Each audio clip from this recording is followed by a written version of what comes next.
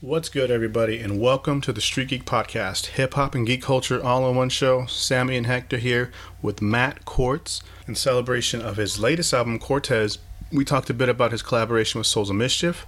We then got into best discographies in hip hop and what are the qualifications. We had a lot of fun doing it, so I'm sure that'll translate well. If you enjoy what we do, give us a like, subscribe, hit us up on iTunes Podcast, give us a rating, and share. So without further ado, let's just jump into it.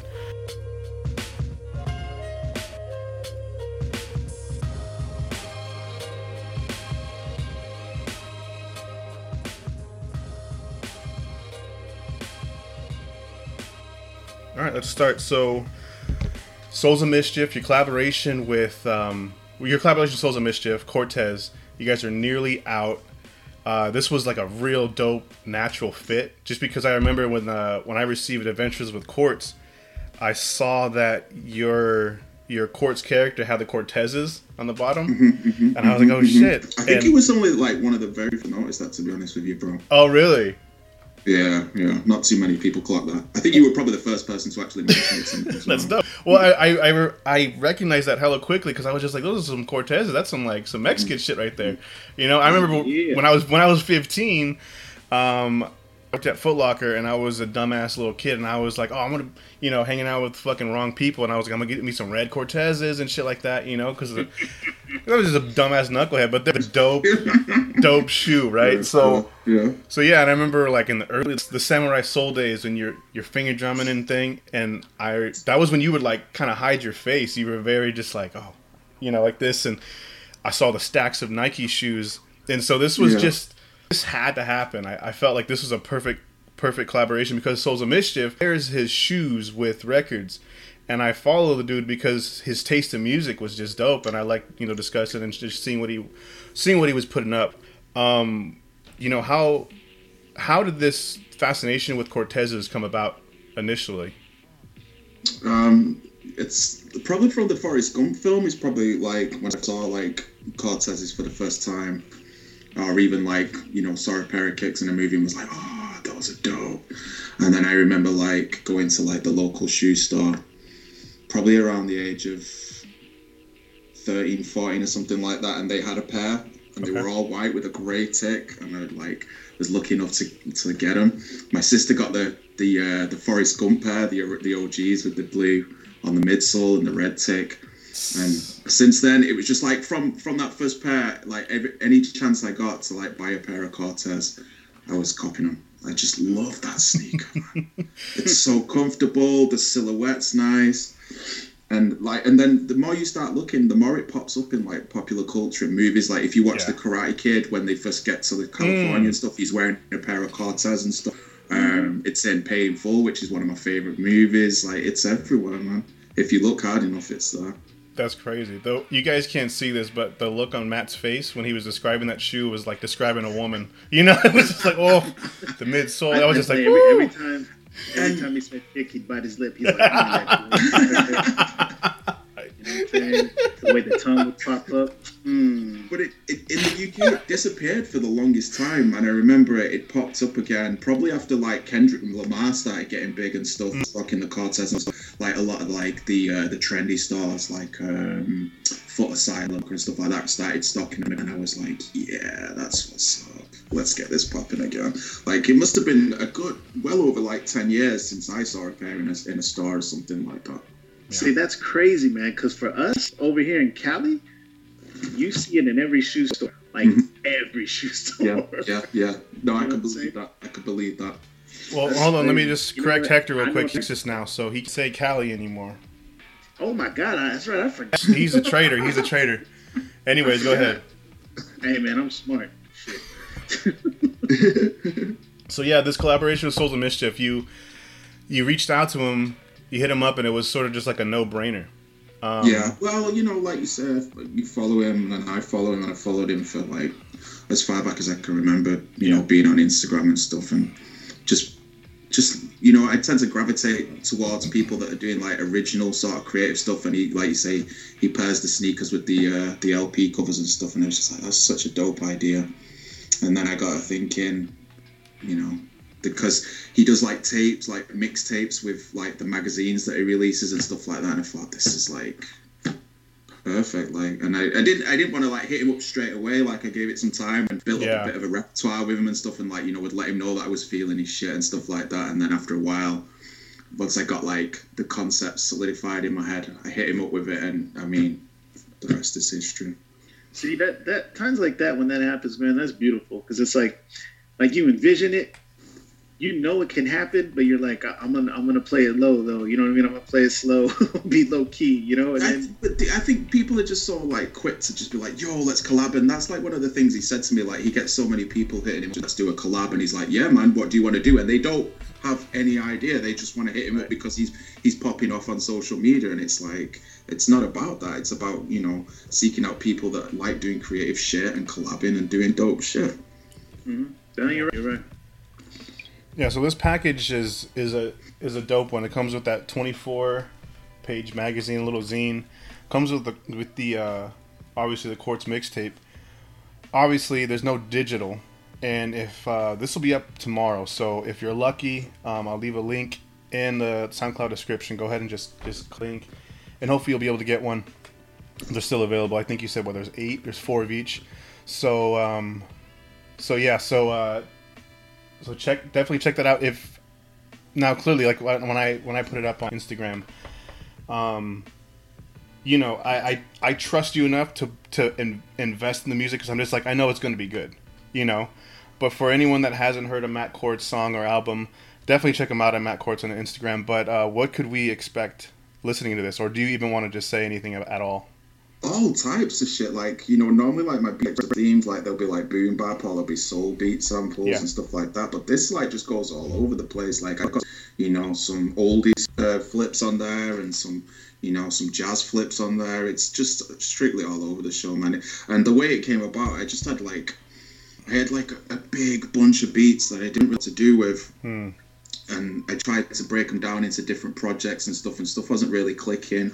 And then when I came up with hitting up Souls of Mischief to do the collab and stuff, I thought, well, I better at least have something to send him. Do you know what I mean? Yeah. Like, so I kind of picked out stuff that would work, and then I sent him over and he was feeling them. And then afterwards, I laced them with interview samples with Phil Knight from Nike, the guy that started Nike. And then that's when it all sort of came together as like a project, and everything was like nicely and seamless as a beat tape when I started putting in the Phil Knight samples and stuff.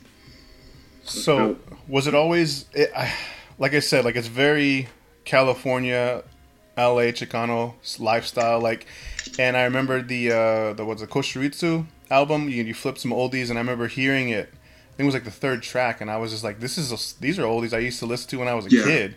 I think after that, I think you said a lot of your fans are from our group in California.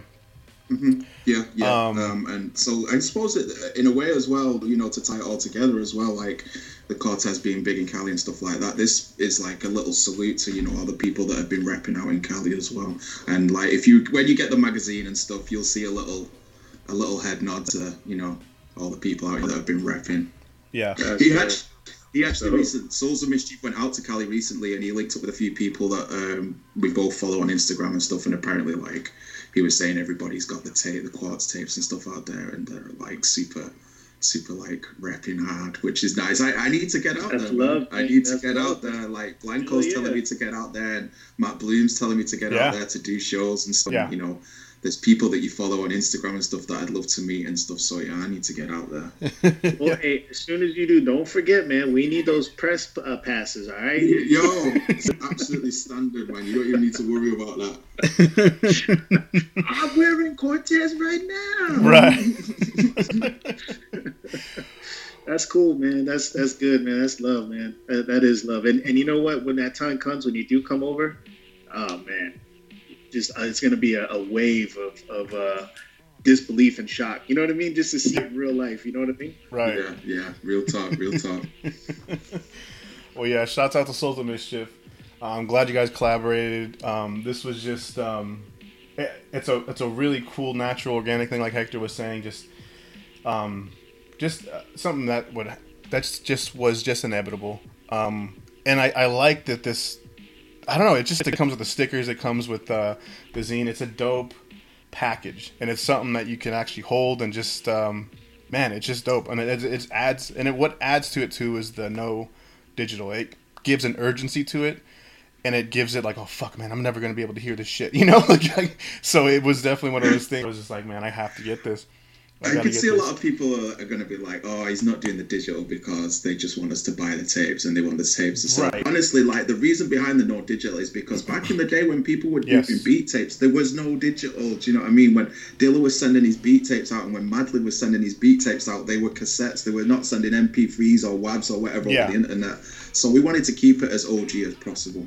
Well, yeah, I mean, that's how it used to be with, Kool Herc and Grandmaster Flash. It was just like, if you had those fucking tapes, you had those tapes. And if they were, they were dubbed and you had doubles of them, you're like, where'd you get that tape? Raekwon, where's my Killer tape at? Where's my Killer? You know what I mean? Like, it gives it the urgency. It also gives it this, like, I have it. I have one of them. It's dope. You know what I mean? And I'm sure you might find some bootlegs out there, but I mean it's a dope cassette. I like the whole reveal of it and everything like that. And I think that you've got plenty of digital albums out there. I think that this adds to your discography. I mean it's a very cool thing to have. Absolutely. And yeah. So one of the topics I wanted to talk about that we mentioned discography is some of the best discographies in hip hop. So I'll go ahead and start off. So one of the few people I have that I think is really undeniable, but go ahead and fight me if you want to. MF Doom for sure, Ghostface, Kendrick. but and oh, by the way, let me give you a disclaimer. This is all bias. This is just my personal thing. And wait, because it gets worse. It gets way more fucking snobby. And as I was typing this shit up on my phone, I was just like, dude. I sound so fucking elitist. All right, so Kendrick Lamar, Mos Def. I think Fonte. I would definitely add Fonte into it, even though he has 2 solos, and Blueprint. So what for me, like this, I'm getting nerdy about this shit. Okay, so what makes a good discography? Okay, so for me to include, on his eyes, I would have to include 3 solid albums. Okay, I think what adds to it is a concept album. Or an experimental album that kind of redefines your sound, but it's accepted, executed well, and it also expands your audience. Does mixtapes count? I would include mixtapes. Because a good album's a good album. I would say I would add at least one good album later in their career, or like something that would be like a deep personal album, something that kind of pulls the curtain and you can see back there and be like, oh, so this is what's going on. And I added MF Doom because he's got, I mean, his whole thing is sort of just, he gets personal with, Doomale, that one my tomb was next to his brother, about being buried next to his brother and stuff like that. There's some personal stuff, but he's also talks about it as third person. He's got the concept with Danger Doom, Ghostface, concept albums. He does get personal with some of his shit, but he's also he's clearly got way over more 3, and he's consistent. Lamar, I think the dude's got concept albums, he's got well executed albums, and I think that from here, like, he hasn't made one bad album yet. Even if there's some albums that I don't like as much, and Damn would be one of them, it's still a good album. Mos Def with the new Danger. I mean, he's singing, screaming, rock. And he has a song called The Panties, where he's, taking the panties off slow and shit like that. Like, it's fucking dope. It's incredible. Right. Blueprint, the counterculture, for me, was just... that hit me at a personal level, and I hit this crazy wall with anxiety. And his song, Go Hard or Go Home, he got sober and just kind of redefined his sound. He was playing a guitar on fucking stage, which is really dope. And Fonte, I think... I would include his Little Brother albums because he drops a verse in every single one. So yeah, that's my nerdy take on it. For groups, I would say Outkast and Gang Starr. Even though Gang Starr don't fit that criteria of concepts and stuff like that, but they're just solid, consistent, traditional. Outkast. I think they kind of fit a concept with AT Aliens, Stankonia. They kind of have this weird abstract sound, but they counter each other so fucking well, you know. And each album they make, it just gets better and better and better. It just gets better. For me, you know, the mixed bag, you know, Jay-Z and Nas, I think they fluctuate, but they're just great rappers. Definitely fluctuate. People with the only people like it was like people with few albums but have a good run would be Dr. Dre and a Tribe Called Quest. They don't have much, but when they do release an album, it's good. I know. Go ahead. No, I'm gonna wait until this stupidity is done. Go ahead. Yeah, they have few albums, you know, like it's not a lot of albums, but they're good. They're you know, a Tribe Called Quest has what, like 4? Oh no, 5 now because of the latest one, right? But yeah, and I think the Roots have a good run, but I nothing they've been coming out with has really excited me, but I honestly can't give it a good opinion just because I really haven't peeped a Roots album in a while. Thought Speaks, I'm in it. So yeah, what do you take from this nerdy elitistness? Ask for me. All right, what do you take? What is that? Just to say that to hold Tribe like so like to tone it down basically with Tribe, like, you know, yeah, like they're all right. They only got like 3-4 albums. The way I said it, I mean, when you see a discography, what I mean is when you see discography, you see this huge body of work. There were huge gaps, but every single one they hit was perfect. You know what I mean? They're all classic albums, but it's few. They are few. So when with like MF Doom, Kendrick, and all these guys like Outkast, there's more. You know what I mean? There's more in there. Oh, there's more. Okay, so Outkast has more than Tribe Called Quest, is what you're telling me. I think Outkast has the same amount, actually. The same amount. The same amount. Yeah. 1, 2, 3, 4, 5, 6. Tribe Called Quest has 6. Okay. Outkast as a group has 6. How many? 5? No, I'm asking you. Southern Playalistic, AT Aliens, Aquemini, Stankonia, Love Below. They have 5, right?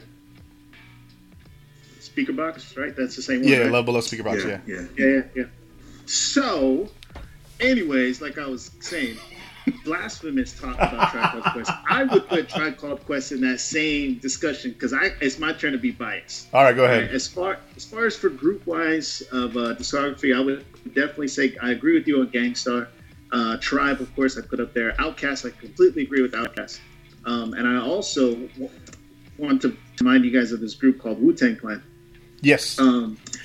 You know, later from the begging. Okay, go ahead. I'll let you speak your piece. Man, you keep interrupting me. Texas. That's the only reason why you're going to come out of state, damn it. Yeah, I can get away with it now, motherfucker. What? Yo, say something, Hector. Fuck you, Hector. Say something. All right, go ahead. Wu-Tang Clan is a trend, not only trendsetter, but also like a genre creator and like just a whole movement. You know what I mean? Yes. Like to not count them, even though, and I'll say this, even though some of their stuff wasn't John blazing shit, the stuff that they do, the gaps that they do have when the next one comes out is just, it kind of makes you forget of like the okay album. You know what I mean? Does that make sense? Yeah. I mean, I'm a little less unforgiving than you, but yeah. I think they have 3 solid. I think Iron Flag was a good body of work, but after like 8 diagrams was just off. Was it A New Tomorrow? And their latest one, The Saga Continues, felt like a compilation. It felt like on the titles it said featuring Capadonna, Master Killa, Raekwon, and it didn't feel like a together album. It was actually a Method Man album that he was doing with DJ Mathematics, and then they were like, "Oh, let's make it a Wu album." And so for me, it was just, when it comes to discography, if they came out with a fucking solid one, I'd be like, "Okay, yeah, that good discography because this makes up for it for me. Basically, just to be clear, you're saying like every album is just a banger. Every album there's like classics out of it. There's stuff where you're like, yes, this album is like a out of 5, a 4 or a minimum kind of thing. What you're saying? I think when it comes to discussion of best discography, I think it would have to. And I think if it wasn't a good song, if it wasn't a good album, whatever it did, time worked really well. It redefined a certain sound, or redefined like Dr. Dre's Compton. That was not Dr. Dre's best work, but the album as a whole was good. And like I said, like we talked about before, Anderson .Paak and all that stuff, it added a great element. But it with A New Tomorrow and stuff like that, and 8 Diagrams, it just didn't feel like a Wu album. And I think that was just because it was like just on a personal level, they weren't sticking together. But I got you. Yeah. For me, that's just. I believe you. No, yeah. That's convincing. But I threw you in there because you're right. You're right. You should. So I'm gonna go to the solo ones now because you just shitted on my group one. All right, go on ahead. The solo ones. But you were right about Tribe Called Quest. You saw right through that, and I agree. I agree with that. Well, I mean, because that's one of my top groups. Right, I know. Solo, so Lamar, Jay-Z and Nas, they got to be in it. I mean, they have to be in it. I mean, remember, like we said before, like anytime we talk about best something, like those two names are always in there. Mm-hmm. Like they kind of have to, at least for me. Yeah. I mean, and let's not forget Biggie and Tupac. I mean, even though it's short, I mean, before they passed, I mean, man, that shit's banging, man. Yeah, I think Tupacalypse Now, I don't listen to really ever. But to say what he was saying at that time, to be revolutionary, was a big deal. You know what I mean? So that could be looked at as like, yeah, this is huge. You know what I mean? The contradictions, the two personalities or multiple personalities of Tupac, I think you could see that through his discography. So yeah, definitely. But yeah. No, say my last one, and this one, it took me a while to actually say yes or no to it, but and I hate to be biased, I really do, but I think his work speaks for itself. Scarface. Yeah, for sure. Yeah, I think we talked about who's the king of the 80s, 90s, and 2000s. Scarface was in that conversation too, just because of his body of work, his sound, his voice. You know what I mean? We'll definitely probably do an episode where the best voices in hip hop, for sure. I'm in Texas now. I'm gonna go look for him. Maybe. That's right. Fucking Hector's over there getting chopped and screwed and shit. But I don't know if you guys know he's Hollywood Hector now. So I don't know if you guys know. Okay, but the last few I've done solo, and the last time I tried to hit up Hector, and I was like, "Hey, bro, you got time to do an episode?" And he texts me back, and he usually hits me up with what time, and you know what he said? He said, "Who is this?" I said, "This is Sammy." He said, "The only S's I have in my contacts on my phone is Steven Spielberg. Who the fuck is this?" I said, "Okay, all right, Hector." So he fucks around a lot, right? So Hector recently got picked up for an art show, and he'll be rubbing shoulders with artists, sculptors, and he's putting up his dioramas.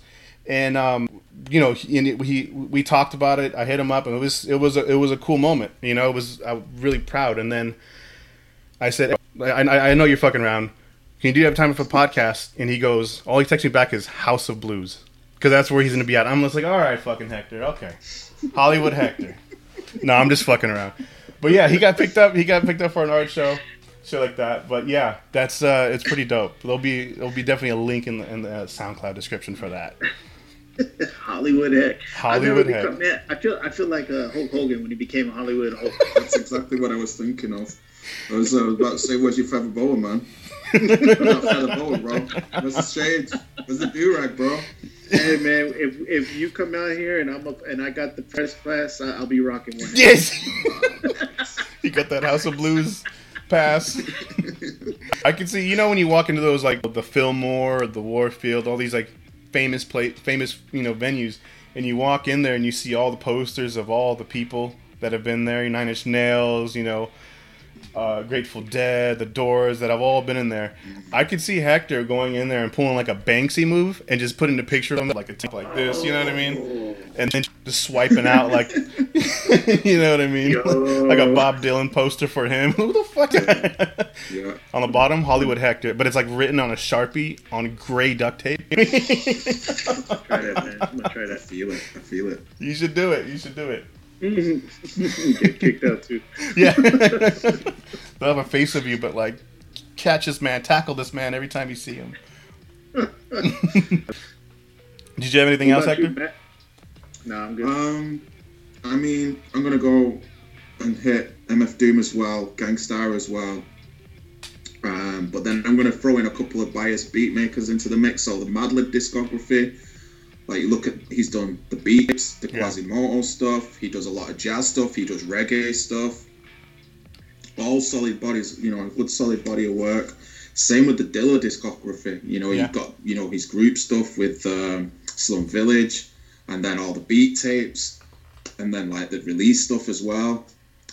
I'm not going to count the stuff that they've released after he passed and stuff, though. I'm not going to count any of that stuff.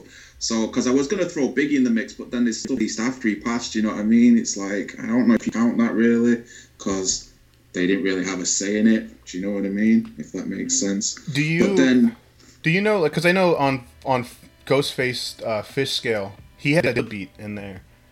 How does it work? The next guy is Ghostface's body of work, slamming. He's done the concept stuff with the 12 Reasons to Die and the Brown tape, which is remix of 12 Reasons to Die. And then he's got some R&B stuff in there in his body of work. Yeah.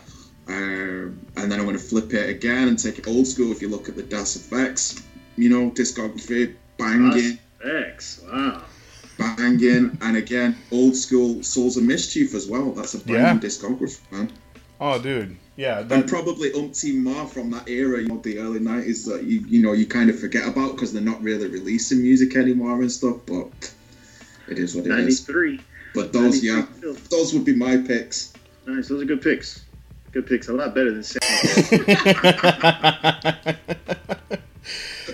Dude, so... Hey, the shit talk is gonna go farther, or a lot higher now because we're farther away from each other. Right. Oh fuck you! Can't do shit. What are you gonna do? What are you gonna do?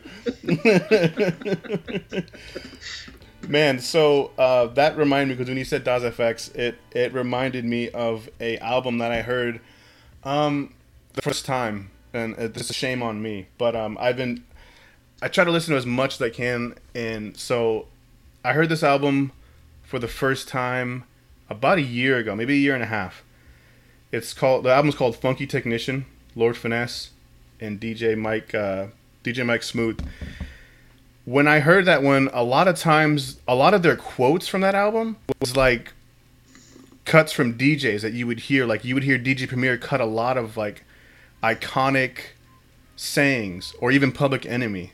It's really dope, and it had that like the old school 80s type style of rhyming, but you could hear that that album really like elevating the sound the way Big Daddy Kane brought it up. I mean, everyone's like mentions Rakim, but there's like Grandma has, and for me, when I heard Lord Finesse that album, he was talking about saying the word bitch, but then countering it with his opinions and views and stuff like that. That was a real interesting album I just recently got into.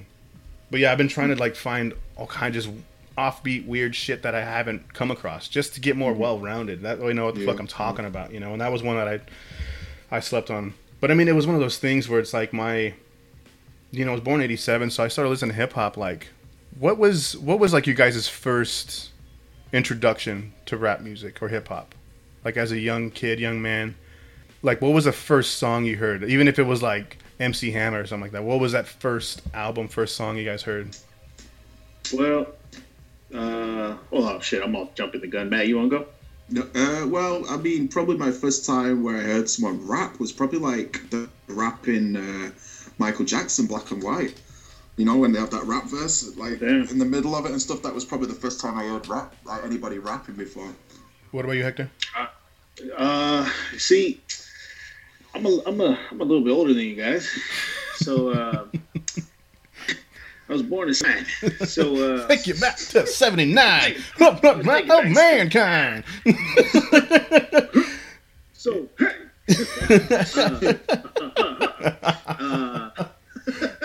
I used to listen to that shit. Yeah, I mean it's everybody. You got what it takes. So, anyways, my parents, they were in the Army, or my father was in the Army, so I was an Army brat. So we used to travel around a lot. And in the 80s, I was living in Germany. And, like the Army or the military for the U.S., and I'm sure for other countries too, but for the U.S., it's a whole melting pot of people. You got whites, blacks, Puerto Ricans, Mexicans, Asians, just a whole mix of people. And my parents would always throw these parties. And it was literally like people just bringing records and, switching, taking turns playing records of what they wanted to listen to. So I would hear a lot of different shit. The song that I remember, and it's really not a rap song, but the song that got me where I was like, hey, this is kind of cool. Like, I like it. Rumors. Their song, look at all these rumors. They get no more.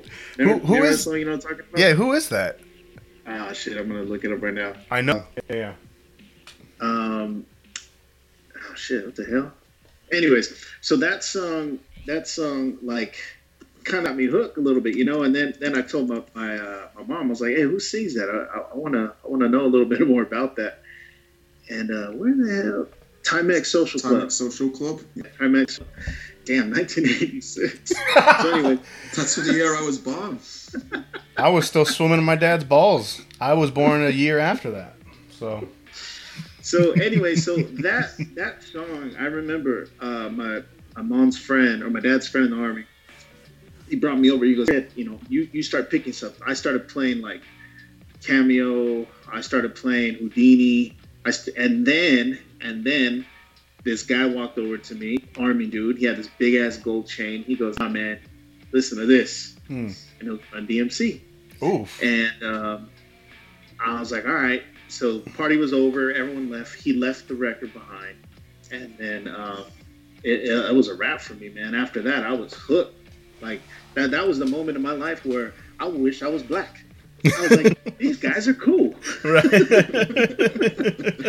was like, I want to be just like them. Right. I want to be just like them. You know what I mean? So, yeah, man. But I just remember, man, like it was, that expression, mind blown. Yeah. You know what I mean? I know you guys can relate to me. You just see something for the first time. You're like, oh, what the hell? Like, what is this? And how come I don't know anything about it? First time I saw a vagina, yeah.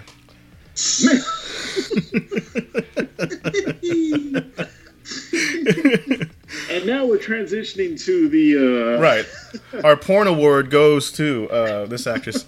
No, but yeah, I mean, what it was really cool because they were clean, but their aggression, you know what I mean? And I remember you named them as like the king of the 80s, and I was like, yeah, you can't argue with that. They were huge.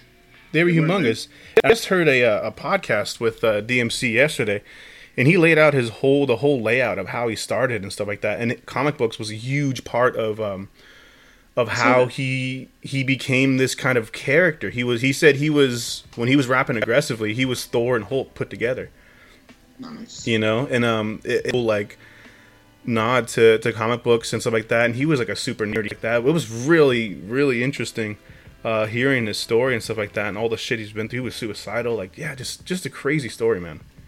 So in Hell, that's the record that came out in '86. Okay. And so my story matches up, and the soldier, the youngster, let me keep that album. That's dope. And then later on, we moved to Texas. It was like in the '90s, and I had that album, and my mom bought this brand new record player. Now in the '90s. Early 90s, it was all about scratching, Ronnie O, Joe Cooley bass, just all this stuff, right? I grabbed that record, I put it on the turntable, and I started scratching the hell out of it. Not knowing what you were doing, right? Not knowing what I was doing. And I'm just closing my eyes like it kind of sounds good. Maybe a little bit. And then I felt something like hit my hand, and I looked up, and I saw all this shit like all of these like shards of record. Right. That was a good day, I put the record away after that and put it in. Yeah, I don't know what happened, Mom. I don't know what happened. Mm-hmm. What was that first piece you held, Matt? That you held, the CD, tape, vinyl, that you were like, oh shit, whether it was like a GZA, whether that was Wu-Tang, Gang Starr, like what was that first piece that you held? In what sense, bro? Oh, in hip hop, like that when you like the actual first time I held a physical. Yeah, and that you heard it. Yeah, and then you heard it, and you were just like, "Oh, this is crazy! I want to be a part of this. I want to do this, or I just want to hear more of it. I can't get like what was that Every first podcast piece? I say the same thing, man. Gang Starr owners, man. Was it really? A guy when I went to college, a guy passed me the CD. I was being about 16 at the time. Passed me the Gang Starr owners CD and was like, "Yo, check this out." And I was like, "Wow, this is like, this slamming, slamming." Hard drums, like, that typical primo production, man. Just like blown away. And then it wasn't long after that I was like, I don't want to play guitar anymore. I want to make beats. Man, my favorite Gang Starr beat or song. Oh, that's a tough one. I have mine, but I yours. Because Gang Starr is my favorite groups too. Really like the Skills beat from Owners. Yep. And I really like, off the same album, the Leave You Right Where You Stand with the Jadakiss feature. Yeah. Those two beats. That's a good one, actually. Yeah. Mine, and I hate to sound commercial because it was a really commercial song, but You Know My Steez. You Know My Steez. Oh my gosh, man. Because, man, you can rap to that hard, aggressive, and then you can also take it back and go real slow. Oh, man, oh man, yeah. I could clean to that. I could to that beat. I can do anything to that beat. I love that beat. Yeah. You really can't go wrong with any sound. I remember going to Tower Records and grabbing this. It was a 1999 full clip. It was the greatest hits of this group called Gang Starr. I have no idea who the fuck they were, and I was just like, I'm gonna pick this up. I was like 16 or 17, and I remember listening to some of the songs, and I remember skipping some, and then I heard the Militia, and I was like, whoa. And that little it was in between I was just like, what the fuck is this? And then what was it Freddie Fox, right? Bumpy Knuckles Now. Yeah, and his voice was just super raw, and I was like, what the fuck is this? You know what I mean? And that was around like Wu-Tang. That was when like Wu-Tang really changed my taste. And then all the features that were in there. So I saw like he made a song with Inspectah Deck. I was like, Inspectah Deck's from Wu-Tang. I want to hear that song. And I heard that one, and I was just, Inspectah Deck killed it. That, what was it? Dum, dum, dum, dum, dum, dum, dum. Oh, dude, it's just like, you could go on and on. Like, and that was the cool thing about, like, I would say, like, we're probably the last era that actually goes to a record store, and at Tower Records, you could scan the barcode and listen to the album. And sometimes you just took chances, and you were just going down the hip hop section, and sometimes, they would get super like underground albums. I remember finding like what was it? LP's first album, the Head Crusher, I think it was called. I can't remember.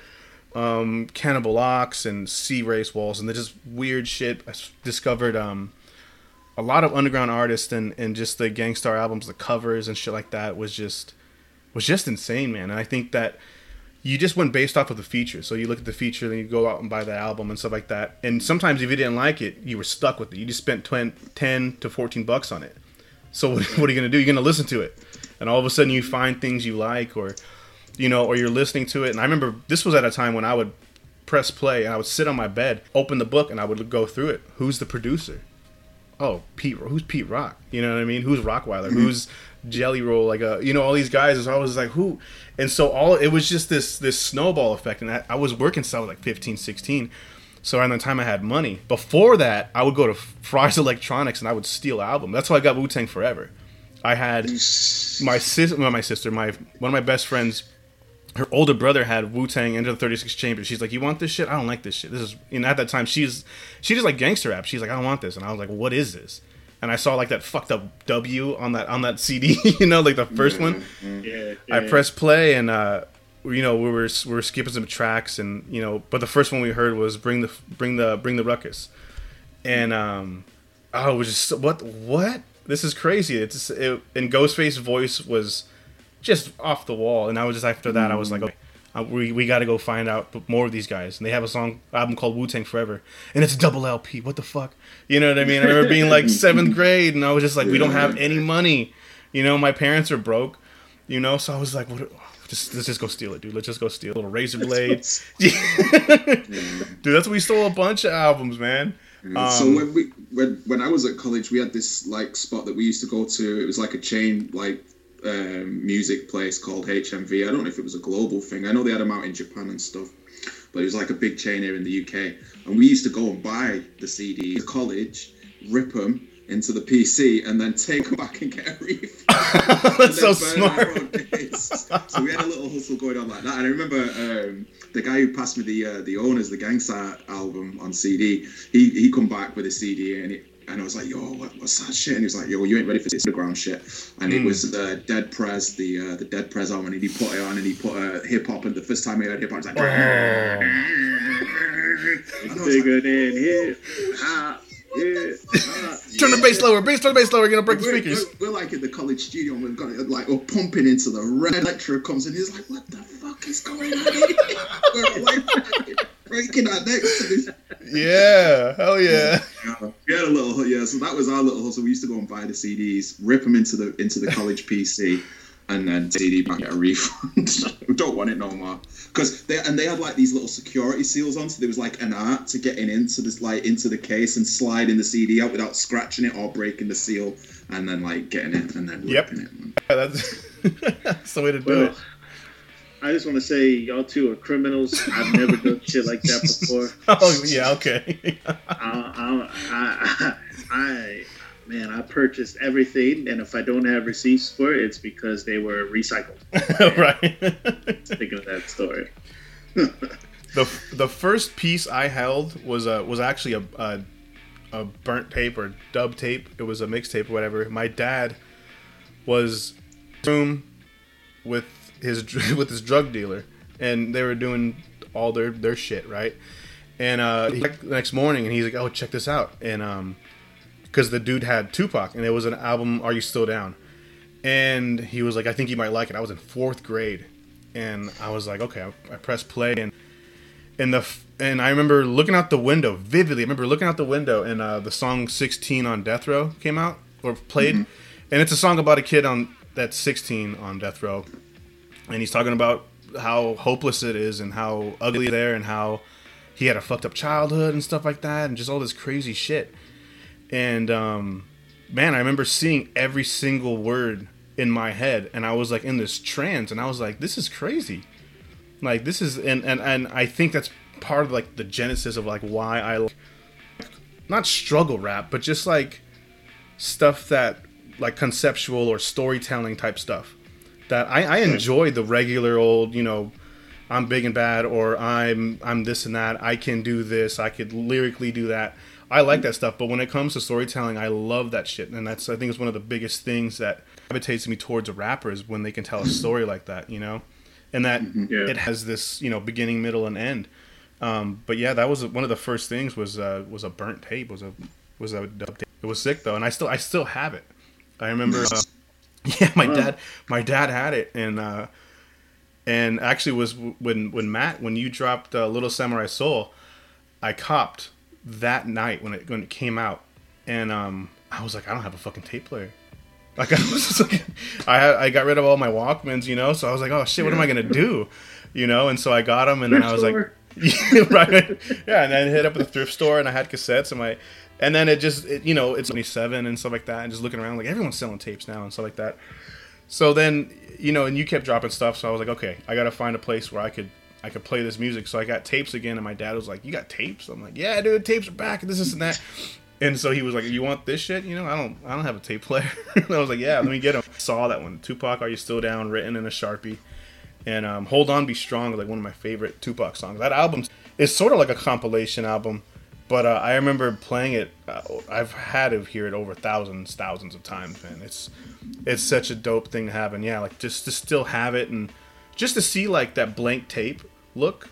You know, some of them had the yellow and the like that neon pink looking thing.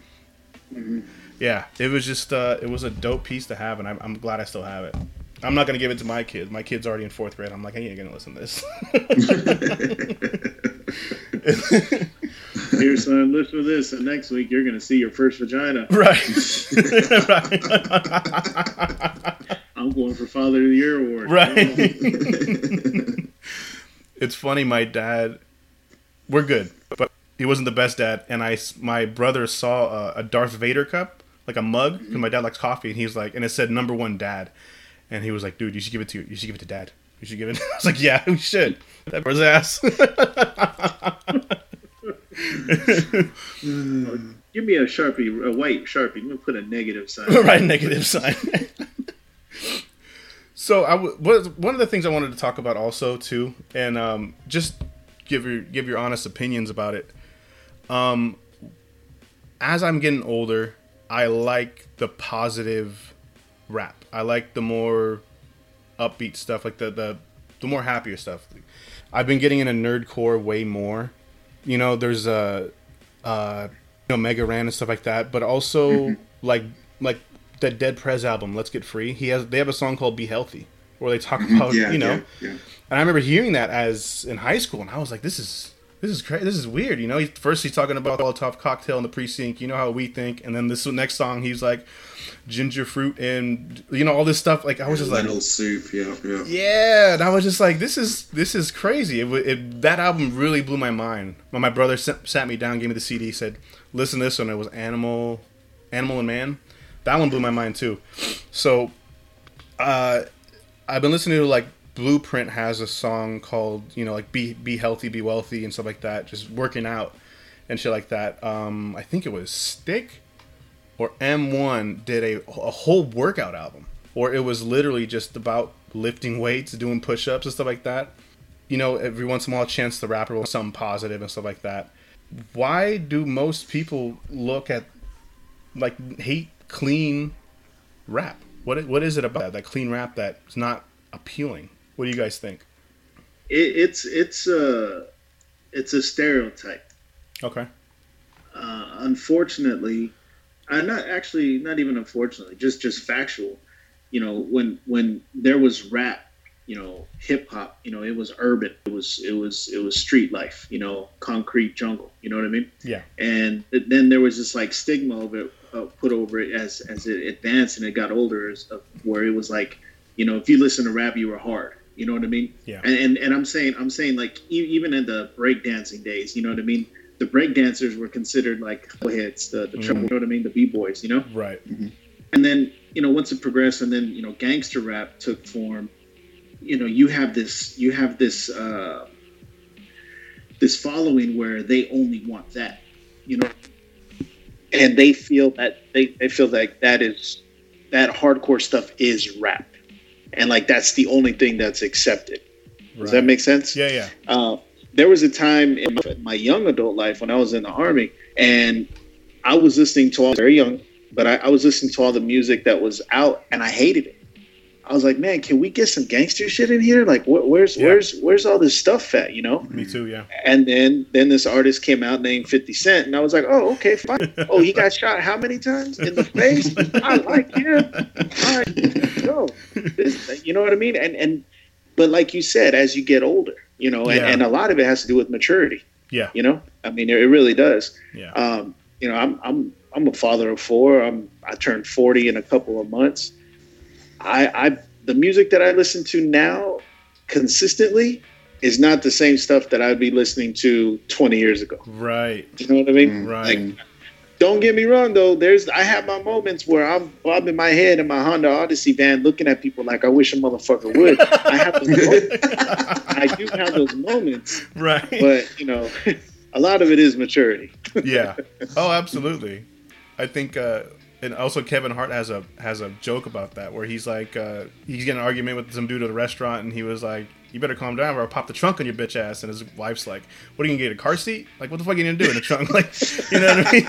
And like, that's just how it is. Like, as you get older, you kind of see the world differently when you got kids and stuff like that. So yeah, I totally agree. And yeah, don't get it twisted. There's definitely times where I'm just like, man, I just want to hear some, like, rough, raw shit. Like Griselda Records, Benny, and West Side Gun.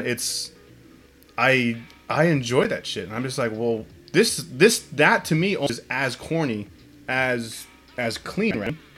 But you know, this is the beauty of the beauty of hip hop. You can get that, you know, the different vibes from, you know, the different subgenres of hip hop and stuff like that. But then you can't go and listen to heavy metal. Do you know what I mean? To feel positive and stuff. You know, you go and listen to heavy metal if you're like working out or you want to get some aggression out and stuff like that. So, you know, even though, you know, there is like this stereotype or stigma that, you know, hip hop is like an aggressive thing. I'm very fortunate that we can go and listen to Kanye West, the workout plan, and do sit-ups. You know, the workout plan. Get out. Exactly. Yeah, I think the more hip hop expands, because all the subgenres, there's nothing that kind of defines it. Now, for a long time, at least in the early '90s, it was a lot of gangster rap, and as much as trap is annoying, you know, we did an episode where like, was the last 10 years of good? From, you know, 2010 to 2020, will it be a good year? And we and Hector were talking about it. The last 5 years was actually really good. You know, you could see like 2013, there was some people making early albums, and all of a sudden 2016, they're the big artist. You know, you can kind of see it.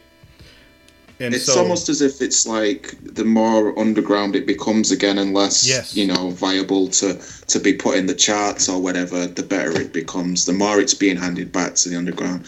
And it's like, I've been watching, you know, the latest series of Hip Hop Evolution, and the guy that does that series on Netflix, he was touching on that, and he was talking about when the after Biggie died and Bad Boy and Rockefeller were doing all this really commercial stuff, and they were doing all the glitzy glam videos and stuff like that. But then on the flip side, you had like Black Star doing their thing that were like, you know, totally raising the fists against it and stuff. And it's just like, the more it's getting handed back to the underground, the better it's becoming.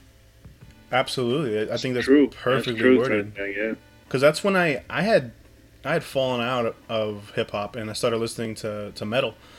And it was homework to actually find good rappers, but then once you found them, it was just the floodgates opened. You know, like around, like you said, Black Star were doing their thing, and then, you know, Mad Villain dropped around a couple years after that. But but yeah, there was definitely something going around, and to be handed down to the underground the way it is now, like almost every, I mean, I can make a rap song right now, put it up on SoundCloud, and I'm an underground rapper.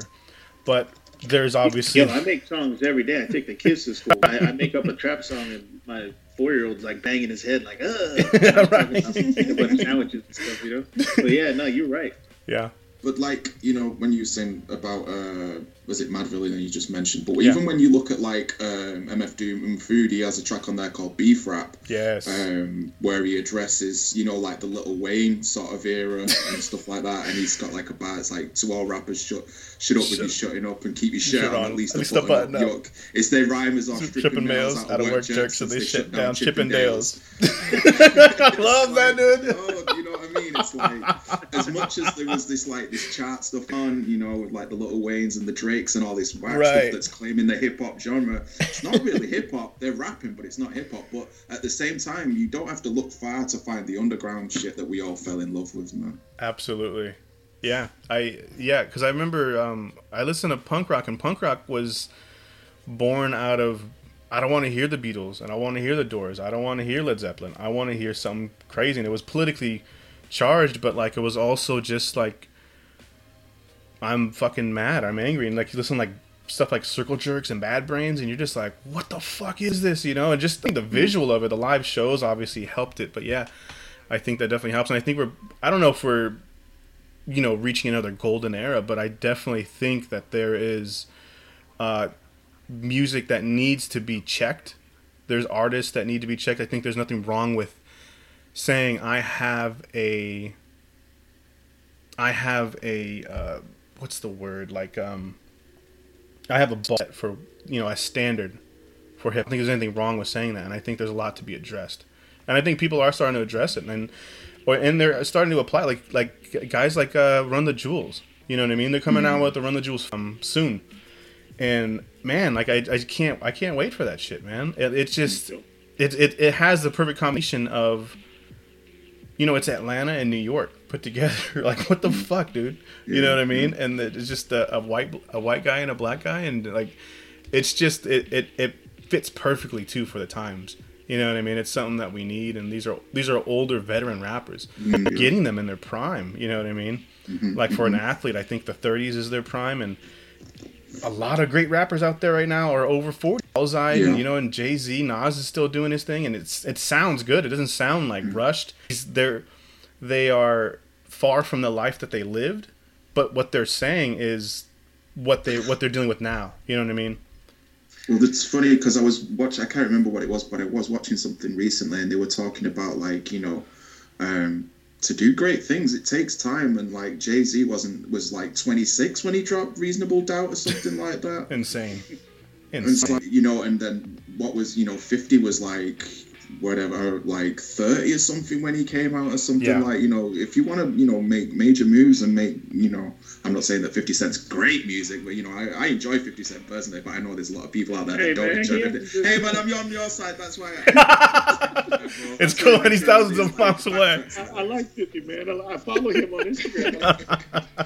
But yeah, it's just one of those, man.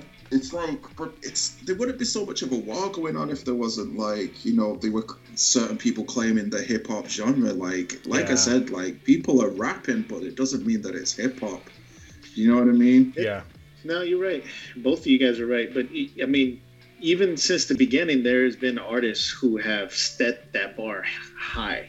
There's been fans who have set that bar by producers, beat makers. You know what I mean? Like, they do, and I mean, it's been going on since the beginning. We just recognize it now because we're involved in it. You know, I mean, we're invested in it. We pay attention. Right. You know what I mean? Right. So, while you guys were talking, a song popped up in my head from a long time ago, and I want to see. I'm gonna say 2 or 3 lines. Just curious if either one of you can get it. I don't expect you guys to. All right. But just it's funny because it's older, but it fits what we're talking about. All right. All right. Okay. So again, I'm not gonna do the whole thing. Let me see. All right.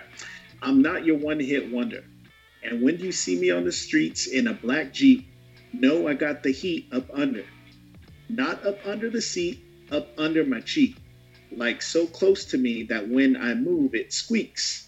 I ain't no big buff dude, a rap singer. I exercise one muscle. That's my strap finger.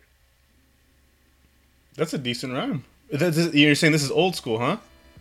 Oh yeah. Huh. I was gonna say that sounds like something like easy. It's from that area, but it's not easy. Okay. It's DJ Quick. DJ. Oh wow. Yeah, DJ Quick. And it's the song Trouble. But man, I remember when I heard that because during that time, there was all of these hip hop artists that were like R&B, all buffed and, you know, all skilled and trying to be, you know, doing all these like duets with all these singers and stuff. And he dropped this and he's like, man, I ain't no rap singer. This is who I am. So anyways, it's been going on for a long time, man. Long time. So when you think California, and I'm glad you brought up DJ Quick, because one of those guys that bell ring that he does, that signature, like when you hear it, you're like, oh, this is California. Like that's obviously Dr. Dre really was like a huge instrument in bringing that sound and stuff like that, and the samples that he flipped with, you know, Funkadelic and stuff like that. But man, DJ Quick doesn't get enough love, and I think it's better that way. You know what I mean? But that sound, when I think him, I think what is his name? Damn, I want to say his name is Battle Cat. He's a really dope producer. Battle Cat? Yeah, there's a producer named Battle Cat. Yeah. He has a really dope sound, and it's sort of like sounds like a Rolls Royce kind of samples and stuff like that. But yeah, DJ Quick definitely does his thing, man. He does, man. And like I've always used to listen to him, and it's funny, you know, when you're younger, you listen to shit, and it's like, you're just banging your head. But then when you get older, you listen to the lyrics, and you're like, oh shit, wait, he said what? You know what I mean? Like, that ever happen to you guys? Yeah. Well, I think in that song with Tony, he said Fifi bag, and I was like, what's a Fifi bag? And then I found out, and I was like, I'm gonna go make me a Fifi bag. Like, so funny. That's funny. That's hella funny. Yeah. But what I was gonna say is, and now I'm checking because I wanna make I'm saying it right. Damn, it's either Quick. I think it's DJ Quick. I do. I don't think. Yeah, it's DJ Quick. there's a verse where he's like basically calling this dude like a bitch, fucking mad shit, and he's like, I'll make you like suck my dick, you know, and taste the piss. But then he keeps talking about it, like he says it a couple of times. And I was like, hey, well, hold on, man. Yeah, yeah, hold on. I mean, you know, that's a little say, suspect. Hey, suck my dick. It's like, all right, cool. But it's like, hey, yo, you gonna suck my dick? Yeah, and you gonna like it. Then we're gonna make eye contact. And I'm gonna ask you 5 minutes later, like, yeah, you like it, don't you? You know what I mean? It threw me off, and I was like, wait a minute. Right. Well, it's sort of like that. Remember that Biggie line where he said like it was like, she looks so good, I suck her daddy's dick or something like that. Oh, like, yeah. what the fuck? It's so good, I suck her daddy. Yeah. See, that's another thing. You're like this in the car with your homies. You're yeah. Like, oh, bitch, look so good, I suck. Whoa. Yeah. No, I won't. No, I won't. It was super funny though. Super funny. And he even had like a skit where he talks about like some girl wanted him to shit on her? Yeah. And he was like, what'd you do? Yo, the bitch told me to shit on her. I mean, I'm gonna shit on you afterwards. I ain't gonna call you. Right. Oh, that was so weird, man. It was funny, dude. All right, let's go back. Let's steer back. So, what would, now that you're in Texas, Hector, are there any guys, any rappers you're listening to, any sound that you're getting there, or you just listen to normal stuff? It's just the same shit. Sure, man. I don't fuck with you until you come to me. Nah, you know what? Like, I've been really busy the past few months. I ain't gonna lie. I've been bumping what I have on vinyl or CD, but it's funny though, because I'll be driving around in the area that I'm in, and it's hot as fuck. So like everyone has the AC on, so you can't hear music. You don't hear people cruising right now. You know what I mean? Yeah. When we're in Dallas or in Fort Worth, like in downtown Fort Worth and like Dallas area, or actually no, sorry, more Dallas area, you get a different sense of like the music is going to be different. You know what I mean? So I have been keeping my ear to the street, trying to get sounds, you know, trying to see what they're doing. But man, it sounds the same, man. Like I swear, I'm like, ever since Paul Wall, the shit hasn't changed. I'm sorry, Dallas. I apologize. I'm not trying to talk shit, but they are still dripping on candy paint, like a caterpillar on the ground. You know what I mean? Like, it's still the same. It's still the same. And I'm sure they could say the same damn thing about LA and the Bay. But, right. I mean, it's the same. I still like it, you know. I mean, but still listen to Slim Thug. Yeah. What about you, Matt? And you're in Canada right now. I'm in Ottawa, the capital, right now. Any sounds you're listening to over there? Drake. Drake. No. Hey man, that's a national treasure. You better be careful with your words. Right now. I'm 400 miles west of Toronto. Oh, there we go. Hey, man's trying to be so white right now with this page. He's like, nah. Yeah, you should have been like, I'm chilling in the 6 right now. Place, man. It's like it seems to be more rock orientated rather than like the kind of stuff that I could be like heavy into and stuff. I've not really come across any like hip hop stuff at all. And then I tried to check out what was going on over in Quebec, in the French province, like Montreal way, to see if there was any hip hop stuff going on over there. And it seems to be like Drake, but rapped in French, to be honest with you. Yeah. Yeah, so nothing really. What kind of rock music you listening to? Just enjoy if it's Canadian, but what kind of rock music or metal? Yacht rock, baby, yacht rock. What? You just tickled Sam's. Yeah, I'm a huge rock metal fan. As soon as you said, it's funny because earlier, real quick, Matt. Earlier when you were like, you can't be happy listening to rock, I was looking at Sammy's face. Sammy's like, yes, you can. You got me in my feelings, Matt. What the fuck?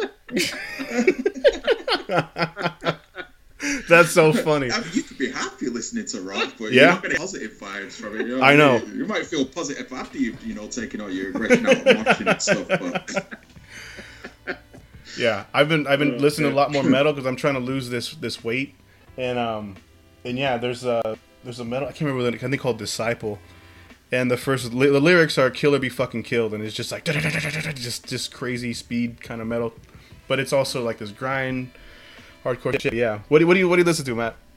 Just yacht rock, man. At the moment, loads of yacht rock, just cheesy '80s yacht rock. And you know the good thing about yacht rock is there isn't people like artists and bands don't follow rock genre. People make yacht rock songs. Do you know what I mean? And that's what's dope about it. So you get some like Bobby Caldwell in there, and then you'll get like the guy that did the Pina Colada song. Imagine the Guardians of the Galaxy soundtracks. Okay. Yacht rock is. You're a fine girl. What a good wife you would be. Just shit like that, man. Just that happy-go-lucky shit, man. Little fog hat. Yeah, it's dope. I want to start a yacht rock band, actually, man. I want to start playing guitar again and like form a little yacht rock band. You should do it, man. It's the future, man. Yeah, definitely need to start hanging around with musicians again, I think, instead of rappers. I'll be your Flavor Flav. I'll be your, but like a less darker and fatter version. Like, where's Flavor? He's over there with his inhaler on the side of the stage. And by the way, his name is Flavor. Flavor, yeah. You remind me of the instrument. So, finger drumming, man. You wanted to talk. Let's talk about that. The rock. Finger drumming is becoming big business now, man. Like, yeah. So you got like the main cat that obviously when I first became aware of it was the dude A-Rap Music. And he's like still doing his thing, and he's like the first guy that was started doing like club tours and doing festivals and kind of stuff with it. But now there's like a couple of cats on the scene that are making really big moves with it, and there's a guy called Beats by J Black and a guy called, I think he's called Trizzy or Trizzy Track or something like that, and they're actually linking up and doing stuff together now, which is dope as well. But it's kind of like it's just becoming like this really trendy thing to do, and people are like just popping up all over social media doing it and stuff. But that combined with doing it in like out in nature and stuff like that, so like they're out in the backyards or whatever, or they're out down at the beach and stuff like that, and it just seems like this huge thing, man. Like it's interesting to see where that's going to go in the next 12 months or so. And the guy Beats by J Black, he actually did a TV commercial for Gap doing finger drumming. Did he and stuff really? Like that. Yeah. So it's like it's getting out into like the main media and stuff like that now as well. So that is it'll dope. be interesting to see what's going on. I mean, a lot of it is like pretty simple stuff, but when you find like the really complex stuff and the people are doing like really technical stuff, and it's so good to watch. And it's not like, personally for me, it's not like the kind of thing that I would like enjoy watching at like a music festival or something like that, but in like a small like venue and stuff like where you can see what they're actually doing. I think it's perfect for that, which is like why I prefer doing the smaller shows and stuff, because like otherwise I'm just a dude on a stage pressing buttons, whereas like if you look around me, they can actually see me doing, and they can see that I'm triggering samples and playing drum patterns at the same time and stuff like that, man. I'd be dancing on the side. That was one of the things that I found when I first got into your music, Matt, when you were finger drumming and shit like that, and after a while it got to a point where the camera was, you had to get like a new set because camera was shaking and you were just getting hella into it, covering Just Blaze songs, stuff like that. Like shit was sick, man. Yeah. It's dope, man. Like it's like I say, it's becoming more and more trendy and stuff like that. And yeah, there is a lot of people that are just not really doing. This is me being an elitist now. Like they're not actually finger drumming, but they're like hashtagging finger drumming and stuff like that. So that's coming on the feed, which is a bit whack. But when you find like the people that are actually doing that dope shit, there's a girl as well called Gnarly Music. She does more like UK sort of grime sort of finger drumming stuff. But again, this is the beauty of it. It's not just people doing hip hop stuff. Like they're doing all kinds of genres and stuff like that now. So you're getting people doing the trap finger drumming and the grime finger drumming, and then you've got people doing like the boom bap finger drumming. Oh shit. Yeah, and then there's people doing like even like house music finger drumming and stuff like that now. And there's like courses online that you can take and tutorials and all that kind of stuff.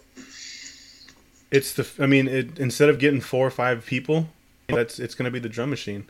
Have you heard of an artist by the name of Veggie Burger? No. I'll tag you in one of her videos.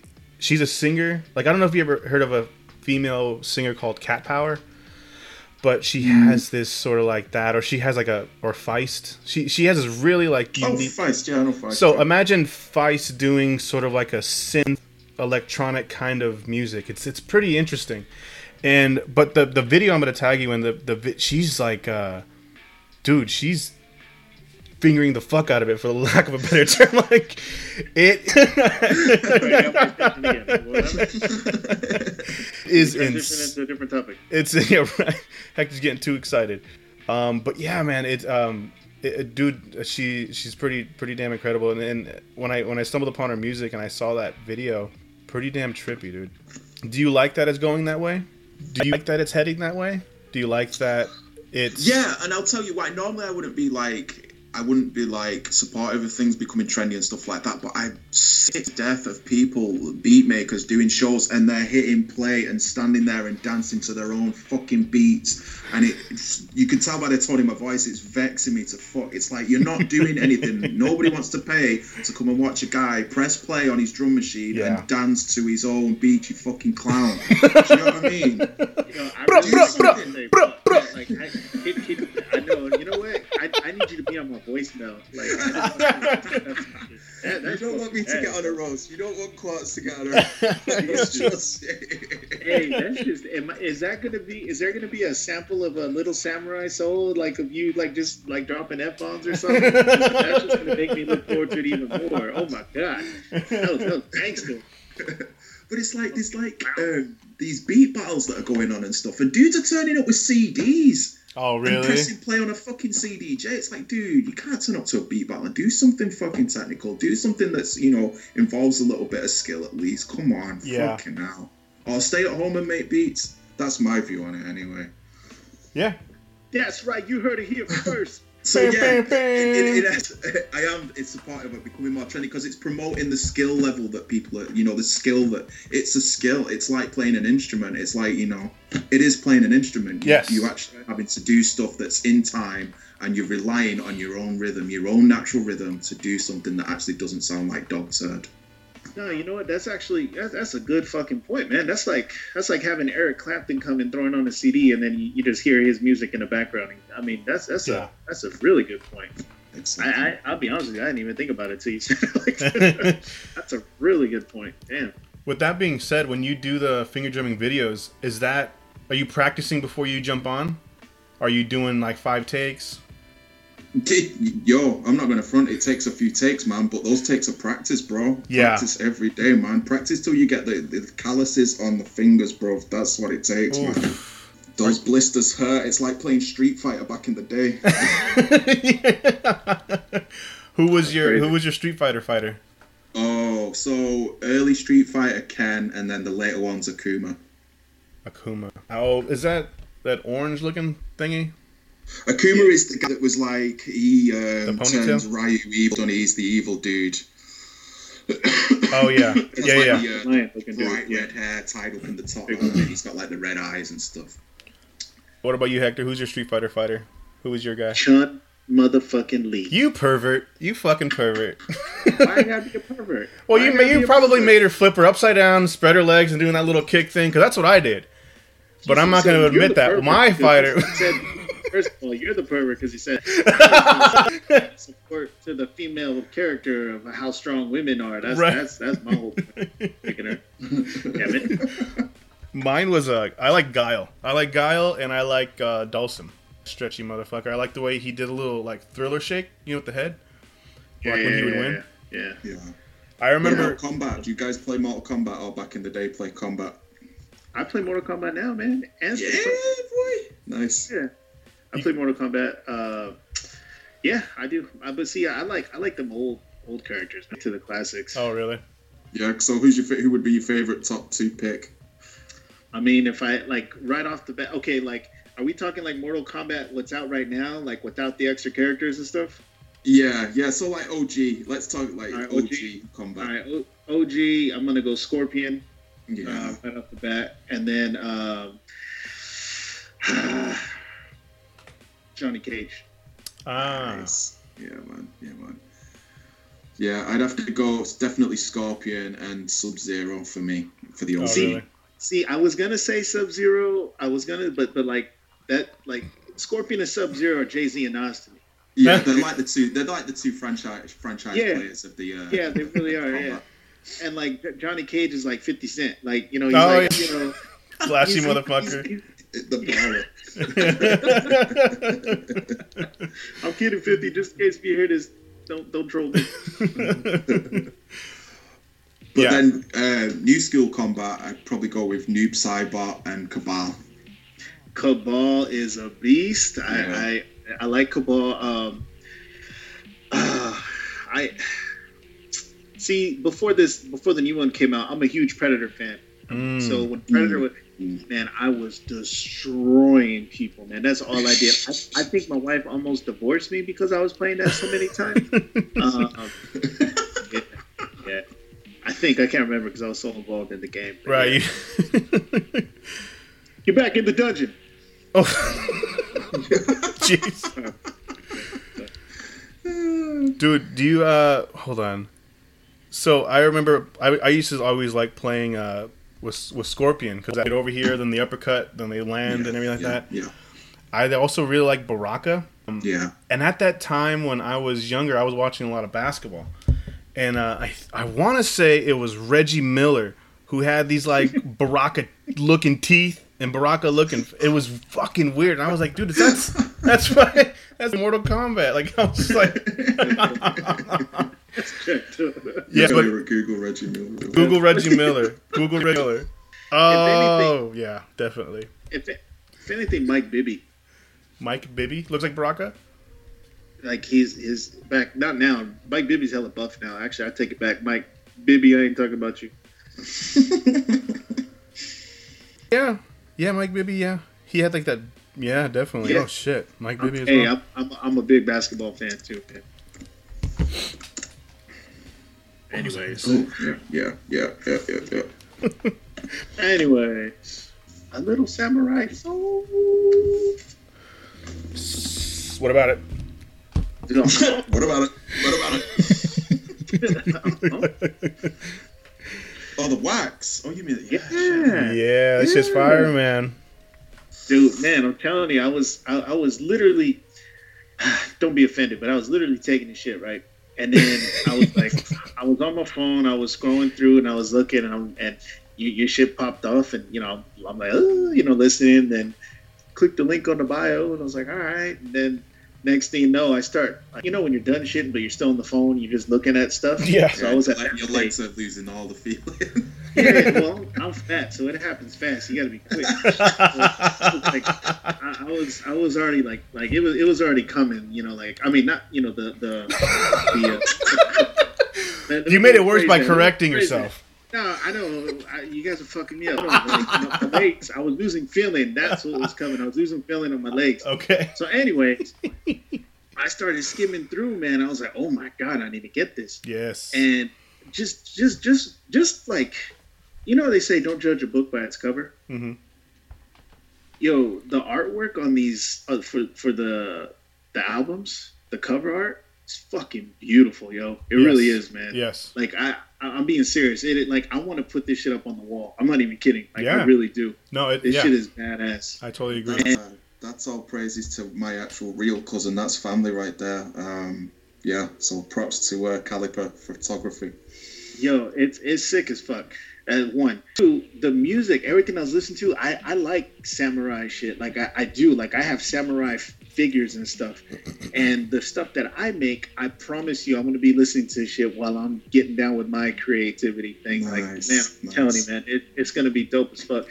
And then three, I want to put some artwork on the same. Yeah, we can hook that up, man. Definitely. Absolutely, bro. I can make some cool shit, the same. You have to fight my cousin for it because he's super like whenever I get anybody involved and stuff, he's like, what? Yeah. No, that's family though. That's family. Yeah. No. But yeah, all praises to my cousin for that. So those front covers are actually based on a Japanese block artist called Hokusai. No, it's not Hokusai. It's Hasue. who's one of the famous Japanese block printers. Do you know about block printing? I do. You, Sammy, you know about block printing? You told me about it during the Koshiritsu. Okay. Not Koshiritsu, Shurikens. Shurikens is Hokusai, yeah. So that's a block print image, yeah. So they're based on that, and then eating with it, and then he came up with the concept of putting everything in a circle to resemble the Japanese flag, and then doing the different colors, the different gradients, and stuff like that. So, but yeah, they should look super nice when they arrive, man. And I'll let me take this opportunity. I'm so sorry that they had to be so expensive, but double LPs to manufacture and stuff like that, man. It was just like I just like I got never apologize for that. No, hell no. Hey, I know there was people that just couldn't afford that shit at the time and stuff like that. They were broke or whatever. They would be between paydays and stuff like that. Yep. And I knew it was a big ask. So to get 2 double LPs like fully crowdfunded and supported, that was like I've just got so much love for everybody that bought those projects in particular. Do you know what I mean? It's like, wow, and on the flip side as well, my ego wanted to beat my chest and be like, who done this shit yeah, who done this shit 2 double LPs as well, man. So, but the love is real, man. That's good. Yeah, no, don't ever apologize for that type shit, man. I mean, because look, man, this is the first stuff I ever bought from you. You know what I mean? Like, and this is what I chose to do. This was the time. Like, yeah, I'm gonna do it off this one. Yeah. I mean, it's gorgeous, man. Like I said, just the cover art. I mean, obviously, the stuff that you actually put on there, man. It's amazing, man. I'm pumped. I'm excited.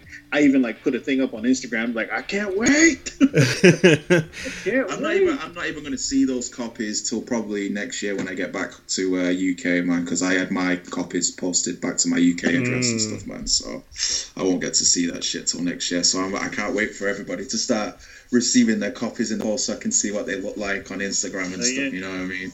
Yeah. I'm gonna go live. Or on my story, you're gonna see it. I'm gonna hashtag Quartz. You're gonna be like, okay, you're gonna look at it, and I'm gonna be like it's sexy boxers, man, just swaying, just with your shit going. And then I'm gonna have my wife come up with lipstick and then write hashtag Quartz on my stomach. There you go. Just slowly do it, and then just kind of nod in my head like, yeah. That's what I'm gonna do for you, man. Well, that's what's up. Even ask, but you know what? That's the best gift. That's the best gift is when you don't even have to ask. Now, bro. Otherwise, it's beef. You have to do that shit. Right? Otherwise, it's beef. He's calling you out. Let's do it, motherfucker. Like, who the hell is this fat guy? Just saying, to the left to right, just smiling. Maybe even hold a hamburger or something, bite it or something. I don't know. Something, but yeah, it would be sexy.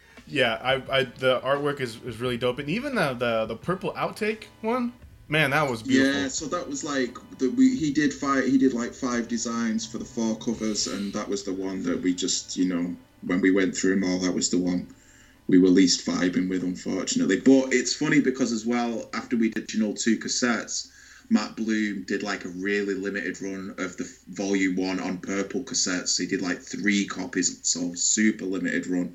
So it's weird little coincidence there. Yeah. That the purple. So a purple volume 1. Fuck yeah, dude. LP on purple vinyl, maybe in a few years or something. We'll see. I don't know.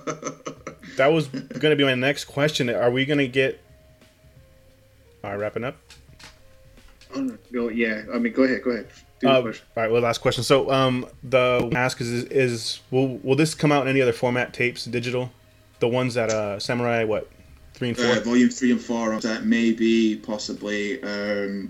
It depends. Cassettes, I like to try and do through Matt Bloom if we can at 77 Rise. So,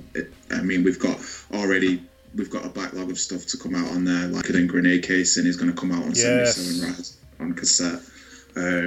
So we'll see. Possibly. It's always a possibility that it might come out. Anything could come out at any time. It's almost become I've become one of these people that doesn't right, I've got a release coming out. We're going to have cassettes. We're going to have T-shirts. We're going to have this. And it's all coming out at the same time. It's almost like we've started doing stuff and started dropping stuff on wax from the back catalogue. So it's just oh yeah, it's good. And it's all through people's feedback of what they want to hear, what they want on wax or what they want on cassette, because I'm just like quite happy to just like put stuff out digitally and whatever, and it's nice to do wax releases and stuff, but at the same time that shit's nerve-wracking, man. You know what I mean? Yeah. I never assume that it's going to make it, do you know what I mean? I never assume that it's going to hit that target of 100 or 200 or whatever it is. So it's always like, oh, and I'm checking it like every morning. It's the first thing I do when I wake up, how many copies have gone overnight and stuff, you know, how many have been made and stuff. So it's just like, the stress of it. Well, let me just say a true fact statement. The music you make is dope. You know, we appreciate you as a person, as an artist. The things you do, I think though people will always gravitate towards you, just because of the stuff you make is super just very truthful, very real, comes from the heart. And you as a person, is just an approachable person. You're easy to talk to, get along with, and you're still just growing, man. It's crazy. It's crazy to think that where you're gonna be skill wise, you know, 5 to 10 years from now. It's just fucking insane. It's fucking insane. Well, I mean, thanks, guys. Like, you know, it's always a pleasure to like, you know, and hear that you're enjoying the stuff that I'm putting out, because, like, you know, first and foremost, I do it for me, and that's selfish as hell. You know what I mean? But I enjoy doing it, man. And but there's more to come. There's more to come this year before we see the year out. Like I said, we got the Quicker Than Grenade case and cassettes coming out at some point. I've got the collab connections with HD Beats coming out, and then the one that I'm really looking forward to coming out this year is the collab. It's not really a collab, it's an LP that I produced for my man PK Roscoe. That's coming out on the 30th of September. You guys are going to love this shit. That's all I can say. Like, and I don't really just be used to, I mean, like, the world is going to love. This kid has grinded on this LP, just me and him, for like the last 3 summers, 2 weeks at a time through the summer. We've linked up for the last 3 years, and we've just, like, you know, we lived together working on this shit. Do you know what I mean? It's been a lot of fun. Yeah, I mean, and like, it's a dope LP, man. Again, my cousin's on the artwork. The new video that's coming out is going to be so sick. And it's been fun doing that shit as well, actually doing rap videos. Because my cousin's like breaking out into like the visual sort of, not just doing artwork and photography, he's breaking out into the video scene, and he's just one of these guys, like, he could tell, he's like, I'm sure he should be a Sagittarius, man, because he can just do anything, bro. Do you know what I mean? It's like, oh, build a PC, I can do that. Build a house, I can do that. You know what I mean? He just, you know, so yeah, it's just going to be dope. So keep an eye out for PK Roscoe, man. Yeah. All right, well, Matt, we really appreciate your time. We love you. Thank you. Continue making this music. If you guys support what we do, check out Matt Quartz. Matt Quartz Instagram, Facebook. Sammy from SGP. Classic Dials on Instagram. This is the Street Geek Podcast signing off. Peace. Peace.